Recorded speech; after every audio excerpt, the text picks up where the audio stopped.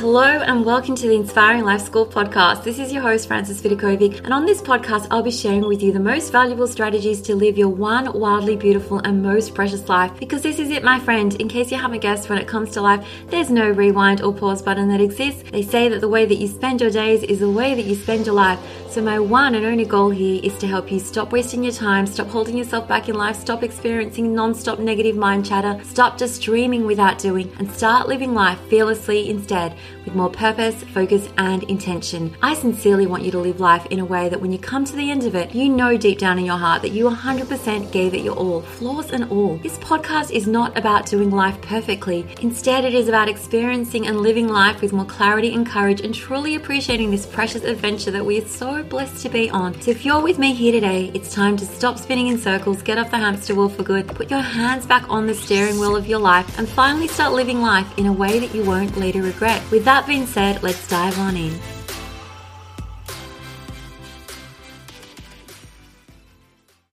Hello, my friends, and welcome to the Inspiring Life School podcast. If you are a parent with me today, you are in for a special treat. So I wrote an incredible book a few years ago called When Bad Parents Equal Great Kids. It was all about the perfect guide for imperfect parents, and it questioned the following hypothesis. If bad parenting supposedly, in inverted commas, equals bad kids, and good parenting supposedly equals great kids, how come it sometimes goes the other way? What if everything that you think is so terrible about parenting, about being a parent, and the way that you're doing things isn't really so terrible?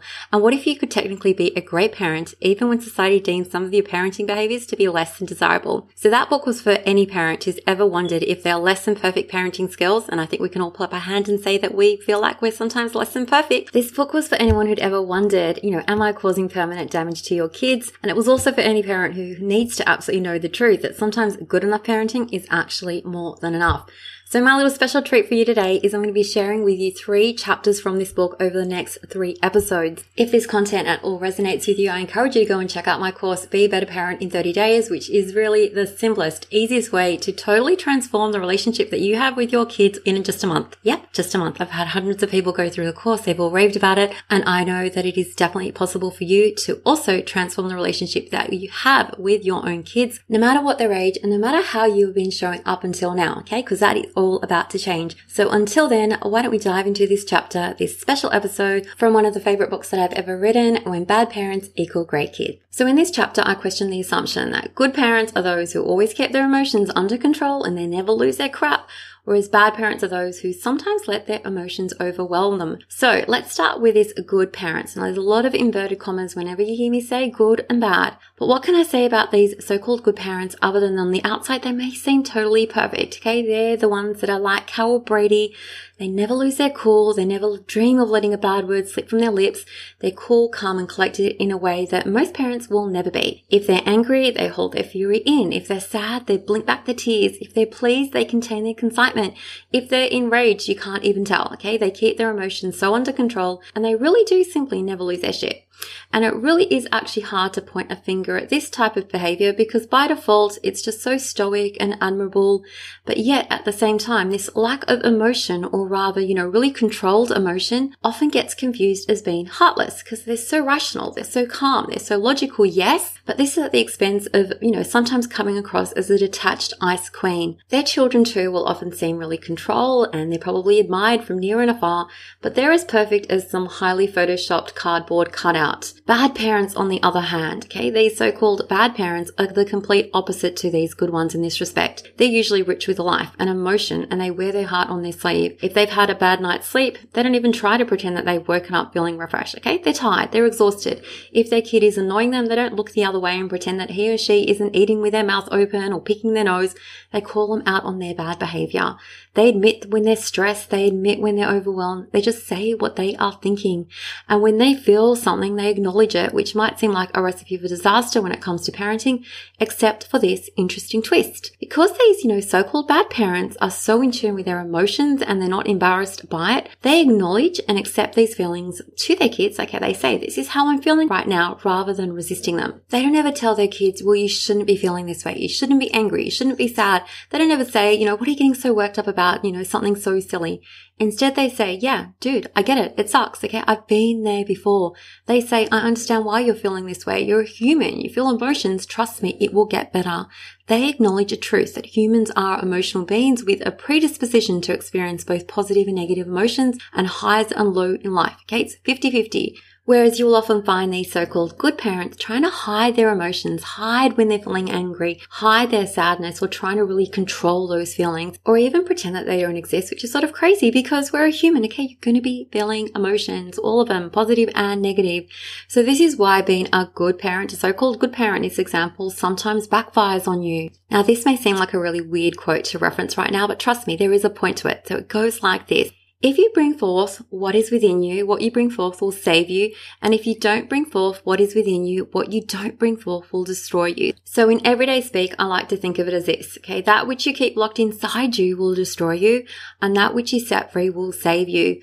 So here's the thing, like good parents, remember so-called good parents like to make sure that their kids always put their best foot forward. This is sort of cool. I mean, who doesn't want to have a kid who regulates all their emotions really well and never lets anything get to them? Okay, most of us would love that. But just imagine being a kid or teen or even a young adult again. Imagine that you were the only kid not to get invited to a birthday party, but you weren't allowed to speak your feelings of being left out or feeling rejected. Imagine that you weren't allowed to cry when you got hurt or dumped or failed a test as a teenager.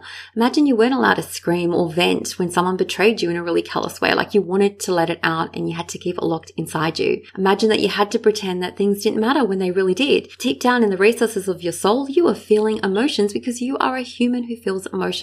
And it does matter. Like our feelings are valid. They matter a lot. And imagine if you felt like you had to keep all your feelings and emotions locked inside you with nowhere else to go. So let me repeat my version of this quote again.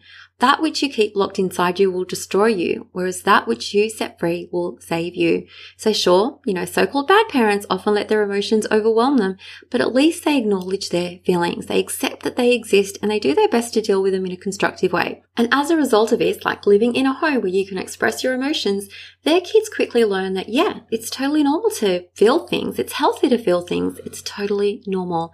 And it isn't something that they need to hide or bury away from the world. You're allowed to sometimes be sad. You're allowed to be angry. You're allowed to feel frustrated. You're allowed to feel annoyed. And they live in a home where this is totally acceptable and totally okay. So before I end this episode, I just want to give you some more food for thought. Parents are the ultimate role models for children. Every word, every movement, every action has an impact, an effect, and no other person or outside force has a greater influence on a child than the parent. That is a quote by Bob Keeshan, and it is so true. Okay, we are the role models for our children. And now that I reflect on that chapter that I wrote many years ago, I love that I was already tapping into the importance of understanding that you're a human and expressing that to our children. Okay.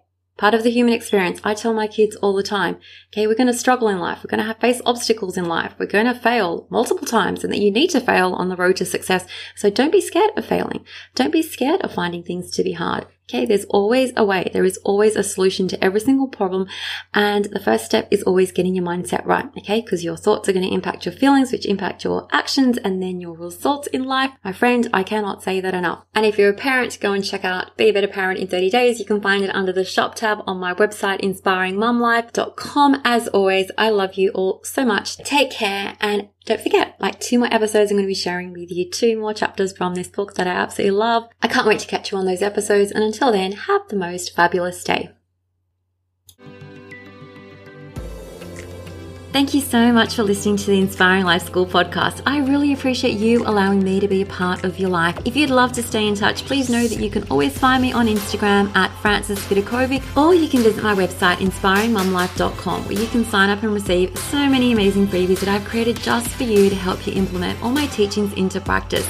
There you'll also find all my online courses, resources and programs that I've created to help you uplevel your life in seriously the simplest way possible, so that you can ultimately create for yourself a life that feels simpler, lighter, and allows you to show up in a way that you love as your best and most authentic version of yourself. Now remember, this podcast is all about not just dreaming but also doing, because to create true sustainable change in your life, you need to be willing to do things differently. And that's what I'm here to support you to do every single step along the way, so that you too can begin to to live your one wild and precious life with less stress, less overwhelm, less drama, and instead with zero regrets. Finally, if this podcast resonates with you at all and you appreciate the content, I would absolutely love for you to show your support by leaving me a review on Apple Podcasts. I'm on a mission to help more people wake up to the preciousness of life and to help them live their days with more intention and purpose, and your review will help make this goal of mine possible. Well, once again, thank you so much. I have loved spending this time with you, and I look forward to connecting with you again. I'm Frances Vidakovic, and you have been listening to the Inspiring Life School podcast.